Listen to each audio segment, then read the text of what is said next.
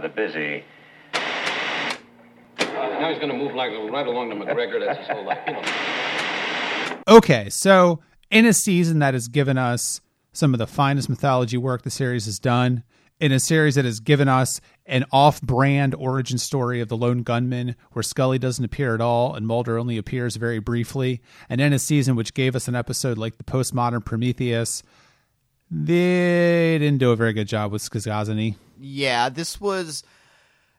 It's the worst parts of Oubliette and the Giovanni Ribisi episode, and also I'd say a little bit about... this was a dog, this one. This was not a good episode.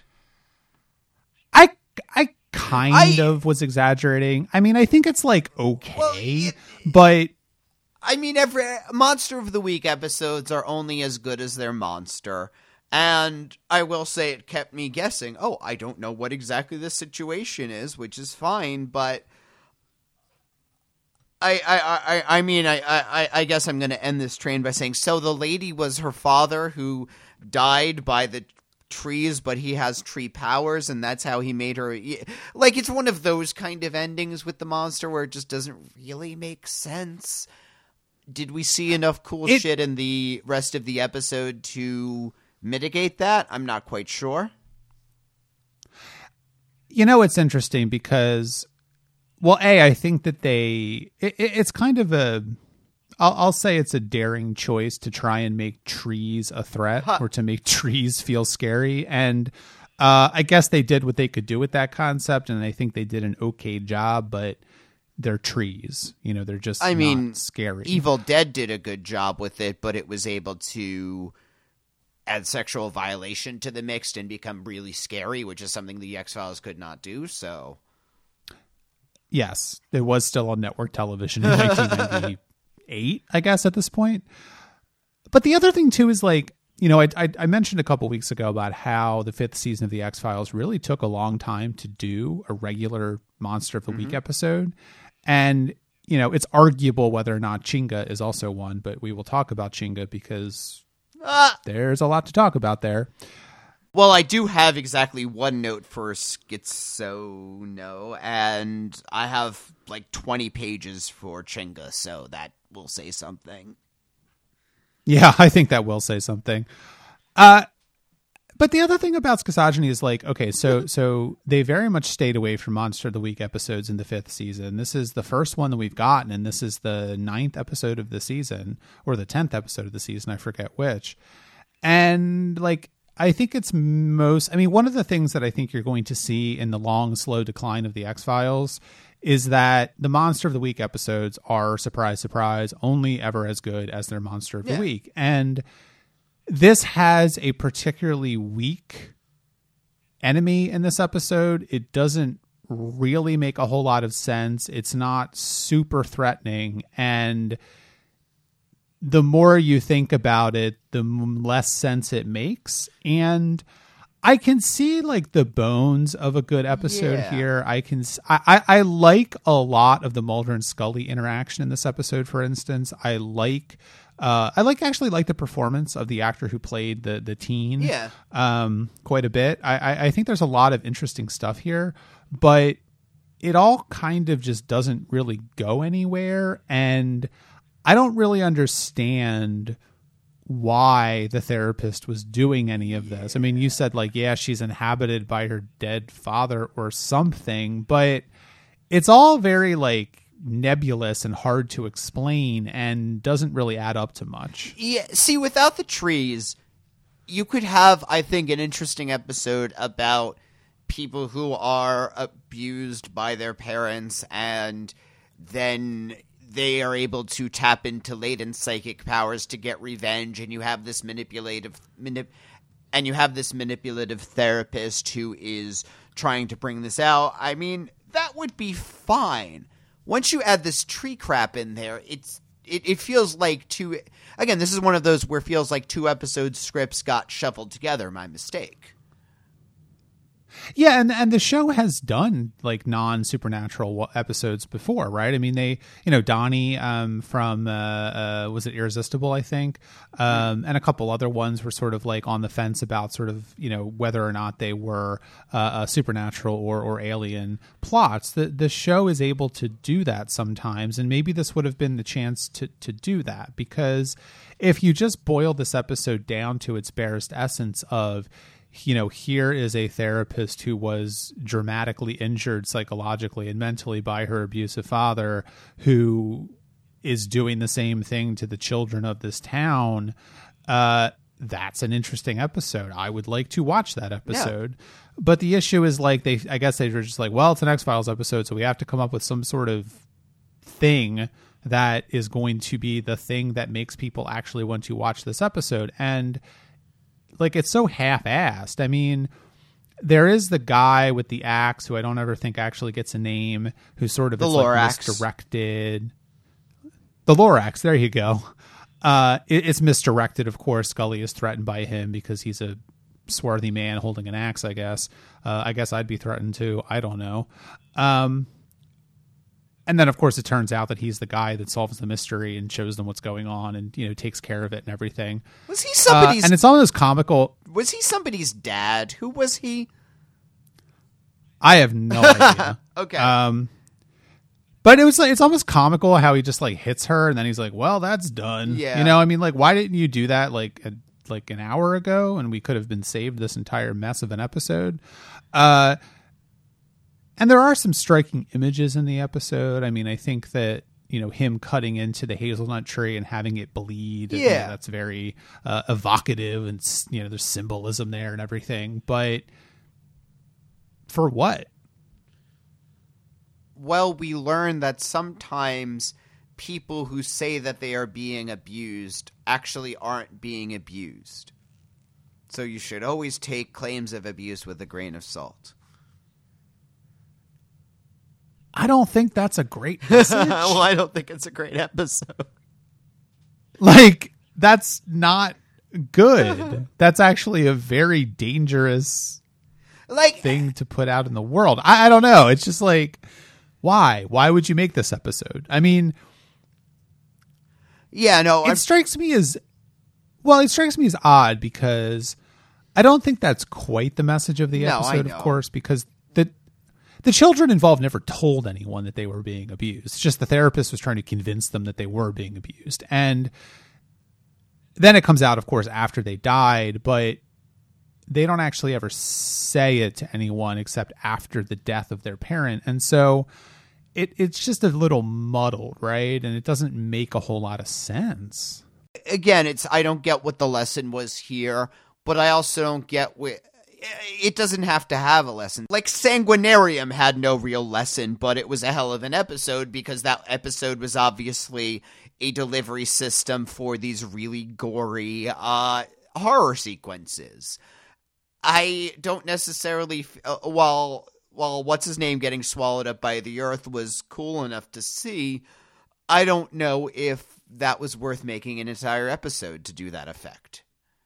Again, I can get behind it. I can get behind an effects-heavy episode, but the effects have to be cool. Yeah, it doesn't really hold up to anything. I mean, I think the comparison to Sanguinarium is actually very interesting because Sanguinarium like had no point, didn't really go anywhere, but it was just really fun to watch.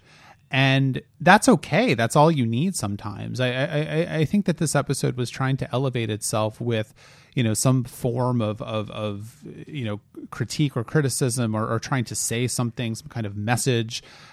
And it didn't need it. Like, I think it would have been enough to go, oh, people are being attacked by trees. All right, what's happening? And then have a bunch of striking imagery of people being attacked by trees in weird ways. Oh, like Blood. That was another episode where it didn't really matter. It was just a couple of weird attacks and sequences, and there was some half-assed thing about, well, it's an experiment, but it was just a fucked up episode where some fucked up stuff happened. I honestly don't remember what episode that is. Yeah, that like the microwave says bye-bye at the end. Remember that? Like there's. Oh yeah, that one. Yep, I gotcha. Yeah, exactly. I mean, like there was some vague allusion to, okay, people are being controlled by the media or something, but Yeah. it wasn't the point of the episode. I mean, this episode takes so much time up with like, let's talk about the therapist and let's talk to the therapist and let's talk to the kids about how they were abused and you know, and it's just like, why this is not what this episode is good at. Yeah. And this is not the point of this episode. I mean, like, I guess it's the point of the episode because you're saying it's the point of the episode, but you need to make a better episode then. You need to get this point out of there. Yeah, no, this wasn't one of the good ones. Well, I think we're almost actually ready to stop talking about this episode, and I kind of wish they had never made it, so maybe we're just kind of trying to escape further and further back into the past, and eventually it will never exist. But because it's funny, like I thought it was fine while I was watching it, but then the more we talk about it, the more I'm like, yeah, this is actually a really terrible episode. I mean, for me, I thought it was going to add up to something, so at least I had that. But you've assumedly seen this before. I have, and maybe I just sort of like blocked it out. Maybe my brain was protecting itself from this episode. I'm not sure, because that's the thing. Like, it's well done. I mean, there's competency here. It's just, you know, it's well directed. It's well shot. It's well acted. Just doesn't go anywhere, doesn't add up to anything. And then it sort of takes this hard left turn at the end of the episode, and she's inhabited by the body of her dead abusive father or something. And you're like, what just happened? What did I just watch? I guess on that level, the ending makes sense. At least it's like, what did I just watch? Really? That just happened? Am I like, did someone slip something into my root beer? Like, what's going on here? I just think it's kind of funny because in other seasons we've said some stuff like, oh, well, they have to do 26 episodes, so they're not all going to be... Well, this was a shorter season. Well, you know, this season has had some of the finest Yeah. episodes of the show so far, so I guess they had to just make up for it Exactly. with this one. And Chinga as well, frankly, but we'll get to that in a minute.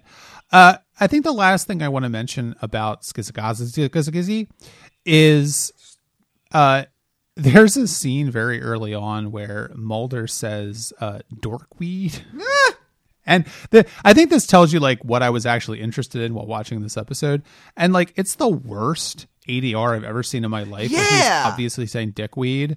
And I don't know what that's about, but I just thought I'd mention it because I thought it was Okay. real weird. Yeah, no, that Like- the audio seemed weird on that to me, too. I wasn't sure if it was just Like me or not. you could say dickweed on television in 1998, couldn't you? I don't know if you could yet. Maybe they had... I don't know. Like, it seems like one of the things, like, remember how, like, they'd say asshole and they have to bleep out the whole part of it? Like, maybe if you said dickweed, they'd have to say dick beep. So, like, they thought dorkweed, they didn't have to have that. Because you can say, like... Nobody ran that by like standards and practices before they actually shot the fucking episode. You act like Care was... No. I don't know, man. I don't know. I don't know. I just want Walter to say dickweed some more. All right, well, let's move on to Chinga then. But before we do that, I do want to take an opportunity to remind all of you that this podcast is listener supported. If you would like to support our podcasting endeavors, please go to patreon.com/truckaboutshow. Check out our reward tiers. We have a few of them there. One you might be interested in is perhaps getting early access to each episode of this podcast 1 week before it's aired. And you can do that by giving us $4 a month or more. So once again, that is patreon.com/truckaboutshow. Well, I know Richard is chomping at the bit to talk about Chinga for many, many reasons. So let's waste no more time. Let's have and fun. Let's talk about Chinga. I want to play. I want popcorn. This is objectively a terrible episode of the show. Oh, I know, but I loved it. But it's just, there's something about it that just speaks to me. This is one of the ones that I had seen when it aired because at the time I was the world's biggest Stephen King fan, and obviously having King write Wait, Stephen King wrote this episode? Yeah. Did you I know. It was surprising. I know it's weird. It's set in Maine, but obviously that was Oh, yeah? obviously that was a gimmick, and the gimmick worked on me. Oh, yeah? That one lady is... I'm just going to keep saying that for the rest of the podcast. how do I put it this way? This episode feels like Stephen King wrote fanfic of his own work and X-Files. And it's kind of glorious in that way because I feel like Stephen, and now again, King wrote this, I believe with Chris Carter. But that's so yeah. What is the exact? Let's get into the backstory of this. So first of all, I do think that we need to call out that the history of Stephen King writing for film or television is not how I should say good.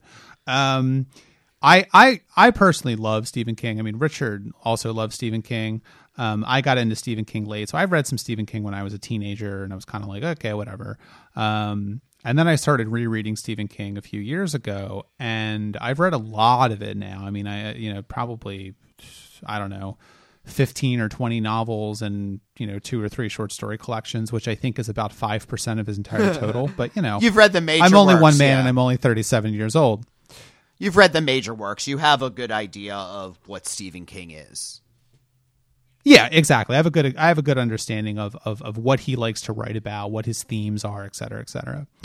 But like I said before, he has never really been someone who has had much success writing a film or television script. He just doesn't seem like the kind of skill set that he has, which is fine. Like, the man is a fantastic novel and short story writer. I actually would argue maybe that his short stories are better than his novels, and his novels are very good. So that's saying a lot.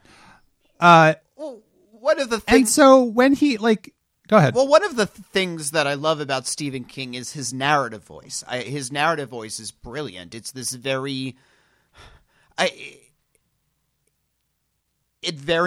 very good at getting into the heads of his characters. He does have this cross between terrifying and down-home folksy charm and all of that. It's a very friendly and warm and, to me, a very welcoming voice, oddly enough, given his subject matter. But again, because I have been reading him since I was 13 years old. But that is something which does not at all get translated to his screenplays. And to me, his screenplays miss the best part of his writing. I can see a short story version of this story that is very good. The opening scene in the grocery, which is, I would say, probably the strongest scene in the episode. Again, I can see how he would write that scene and it would work really well. He would do this just normal grocery store trip and this woman with this, and suddenly everybody's clawing their eyes out and it's horrifying.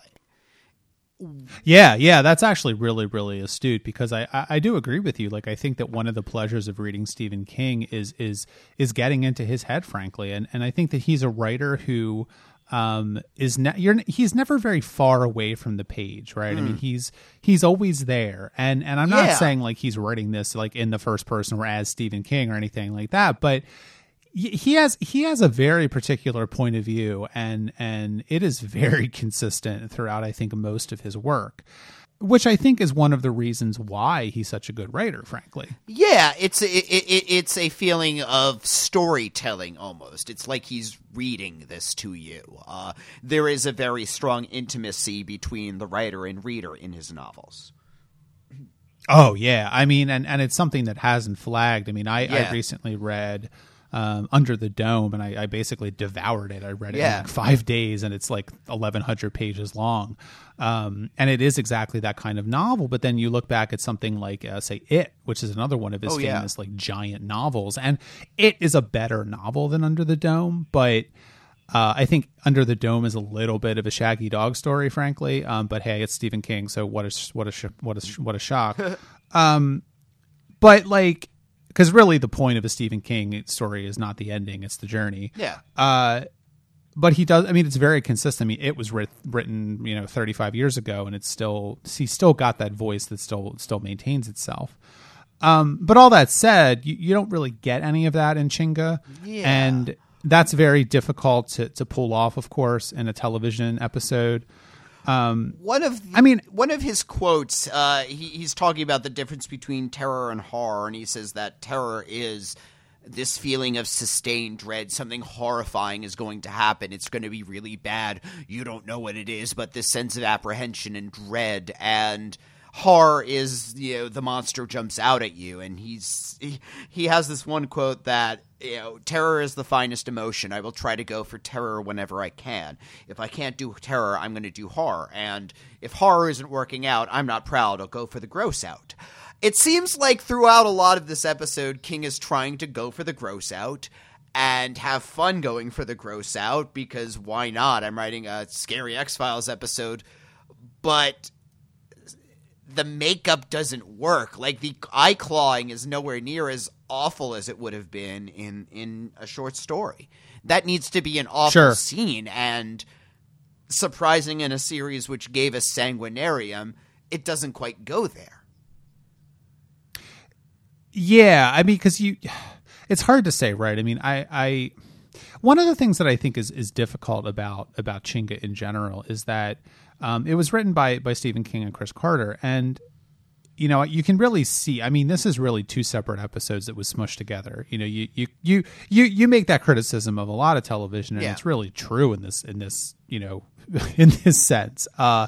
The sort of origin story for this episode is that, and this also I think shows the sort of power and reach of the X-Files at its height, because Stephen King was a fan of the X-Files. He got a hold of Chris Carter or the producers or someone and said, "Hey, I like the X-Files. I would like to write an episode." And they were like, "You're Stephen King. Of course you can do that. Thank you very much. Let's send us the script." 'Cause how do you say no to that? But then, of course, like the script he sent in, like apparently the characterizations of Mulder and Scully were just like really off. And the Chris Carter kind of jumped in to sort of help out the script. And I think what essentially happened is that you get a very weird tonal mix between Stephen King's tension of horror and Chris Carter making his own version of War of the Coprophages, and neither of them really fit together very well. Yeah, I mean, the closest to that they come is the line at the end where Scully says, "Oh, I was on vacation. I had to get out of my head." And in a way, this is a vacation episode. We're going to do something that's tonally very weird for the X-Files. We're going to have Scully being the one who's jumping to supernatural conclusions while Mulder's trying to come up with specific things like that. This is a weird episode because it's vacation. Weird shit's going to happen on vacation. I don't know if that's enough of a justification, but it kind of made sense to me. I mean, I think it does. I mean, I certainly don't think that.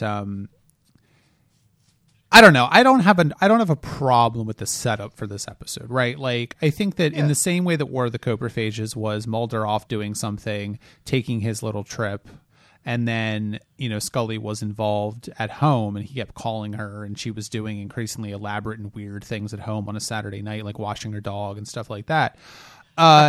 It's just the reverse. I mean, it's kind of lazy in a sense, in a way. I mean, you could almost say, like, what is the point of this? But I think there is a point to it, because Chinga is a little underappreciated in X-Files criticism. Like, it's certainly not like a good episode, but it is saying some interesting things about these two characters, where Scully like almost immediately gets embroiled in this very strange mystery that's happening. And while she doesn't really want to, she just kind of like gets pushed along by circumstance. And, it's encapsulated by that wonderful visual joke of her wearing the main t-shirt like under her normal blazer, which is just fantastic. Like, why would she even have packed that? But whatever. I love that the moment that she gets into Maine, she buys a Maine shirt and she changes into it, though. Yeah, that's what she does. Like, she went on vacation like in a suit, and then she changed out of her blouse into this t-shirt but kept the blazer on. I mean, it's just like such a perfect little character note for her. But And then, of course, like, the difference between War of the Coprophages and Chinga is that, Scully was having like a standard normal Saturday night that we've all had. She's watching TV, she's washing her dogs, whatever she's doing. And Mulder's like at work watching like porn, he's like throwing it's a joke, but throwing pencils at the ceiling. I mean, like, he's not doing anything, and it just really shows you to what degree like Scully has sort of, we've always talked about how Scully has pretty much decided not to have like a personal life, and how that's sort of shifting a little bit. Her abduction and her cancer diagnosis, and now the horribleness of finding out she had a daughter that just died. And so she's kind of like going, I'm taking a weekend off and I'm going to Maine. And Mulder has never really been the type of person that I don't even think is even aware that people have personal lives. And so when he doesn't have anything to do, he's essentially like not doing anything. He's standing in his apartment bouncing a basketball. I mean, he's just like, the man doesn't know how to relax. And it's just, it's a fascinating.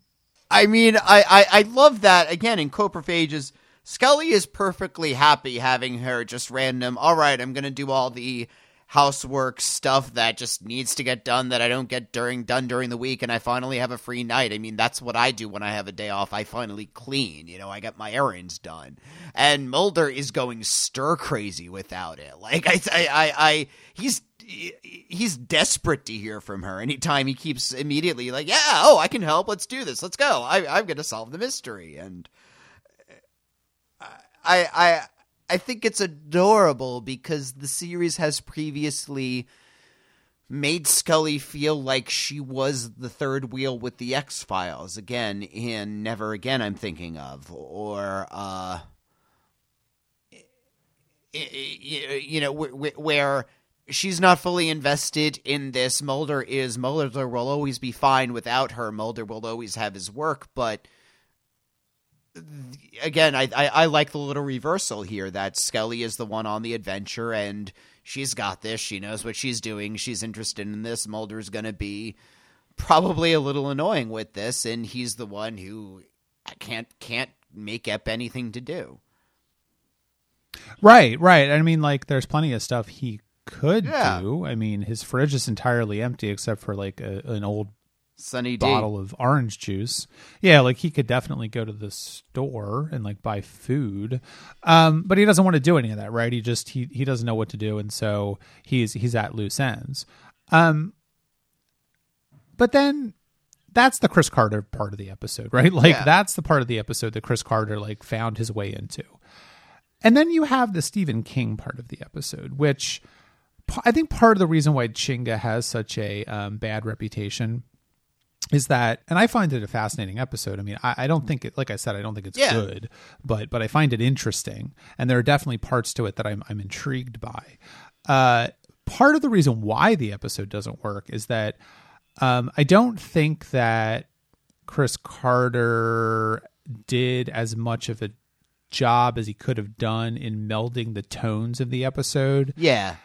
I'm always on the fence. I mean, I'm always on the fence about whether or not they just didn't realize that this episode was very tonally off, or that they were explicitly going for a very different tone and it just didn't work, because I think it's very much encapsulated by the cold open of the episode, which is this horrible event where people are clawing their eyes out in a grocery store and the guy stabs himself in the head with a huge knife. The credits roll and then we come back and it's the like, the happy, like funny music that they use for comedy episodes, and Scully's in a crazy, Maine t-shirt and she's pumping her own gas. And you're like, what's happening right now? Am I having a stroke? Like, I don't get this. And it just keeps going like that, where the scenes in Maine that don't have Scully in them are played very seriously. And then Scully comes into the show, or Mulder comes into the show through Scully's cell phone, and suddenly you're off in like a Darren Morgan episode, and it's just very, very odd. Yeah, I mean, you could see the advice of, well, you should vary tone and put some comedy scenes in a horror episode, which is writing advice that people give, but this is the poorly implemented version of that, where they don't gel together. And I mean, King himself in his writing puts a lot of weird comedic scenes or wry observations or things like that into it. to vary his tone, but I wouldn't say that there's chapters that are...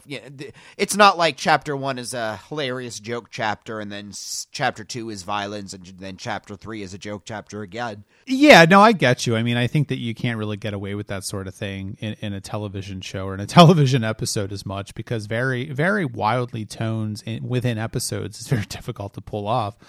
But then, I mean, the Stephen King stuff in the episode, I mean... This is as it's okay. This is as central. This is as central casting Stephen King story as you can get. It is the tip. There is the old joke. Oh, he just picks an object and it's haunted, and that's a story. And okay, we spun the wheel and it landed on doll. And okay, we wrote the haunted doll story. I mean, this is Stephen King writing a haunted doll story. Yeah, exactly. And like it's a fine haunted doll story. I don't necessarily have any like objections to it. But it's just not very engaging. I don't find it very interesting. Like I fundamentally don't understand why her mother didn't just grab the doll and like throw it into the river. There's things about it that I'm like, because by the time she realized it was too late. That doesn't make any sense. But by the time she realized, it was too late. But that doesn't make any sense. You don't understand, Eric. She realized it, but by that time, it was too... Oh, I get it. Okay. I mean... It's ironic. This is the same exact kind of uncomfortable plot that is in The Regulators, where... we have another autistic child who is the focus of a demon, and while I can certainly see that maybe he is making some kind of ham-fisted way around the point that parenting a special needs child has certain challenges, this is a weird theme. It's a super weird theme. Yeah. And I don't, the thing is, like, I don't necessarily think that, the episode tries to add some pathos or add some, additional tragedy to this entire story by having, the very weird tonally off scene where they're talking about how they're basically revealing the deep, dark, horrible origin story of her daughter, and all that kind of stuff. And it's like, okay, I mean, that's sad. And I feel for the daughter. I mean, she's getting kind of a raw deal, and so is the mother. But at the end of the day, like, what are we supposed to take away from that? I don't, like, is the doll latching on to the daughter because she's angry at the world? Like, I don't know. Like, you can spin your wheels and come up with all kinds of weird theories or weird sort of metaphors that are embedded into this. But at the end of the day, I don't really care what happens to these characters. And that also is something that Stephen King does sometimes. Yeah. I mean, I certainly think that you see in a lot of his writing, sometimes the characters are there for him to play with, and you are not supposed to care about them. And you don't, And then there are other novels or short stories he's written which are very much the opposite.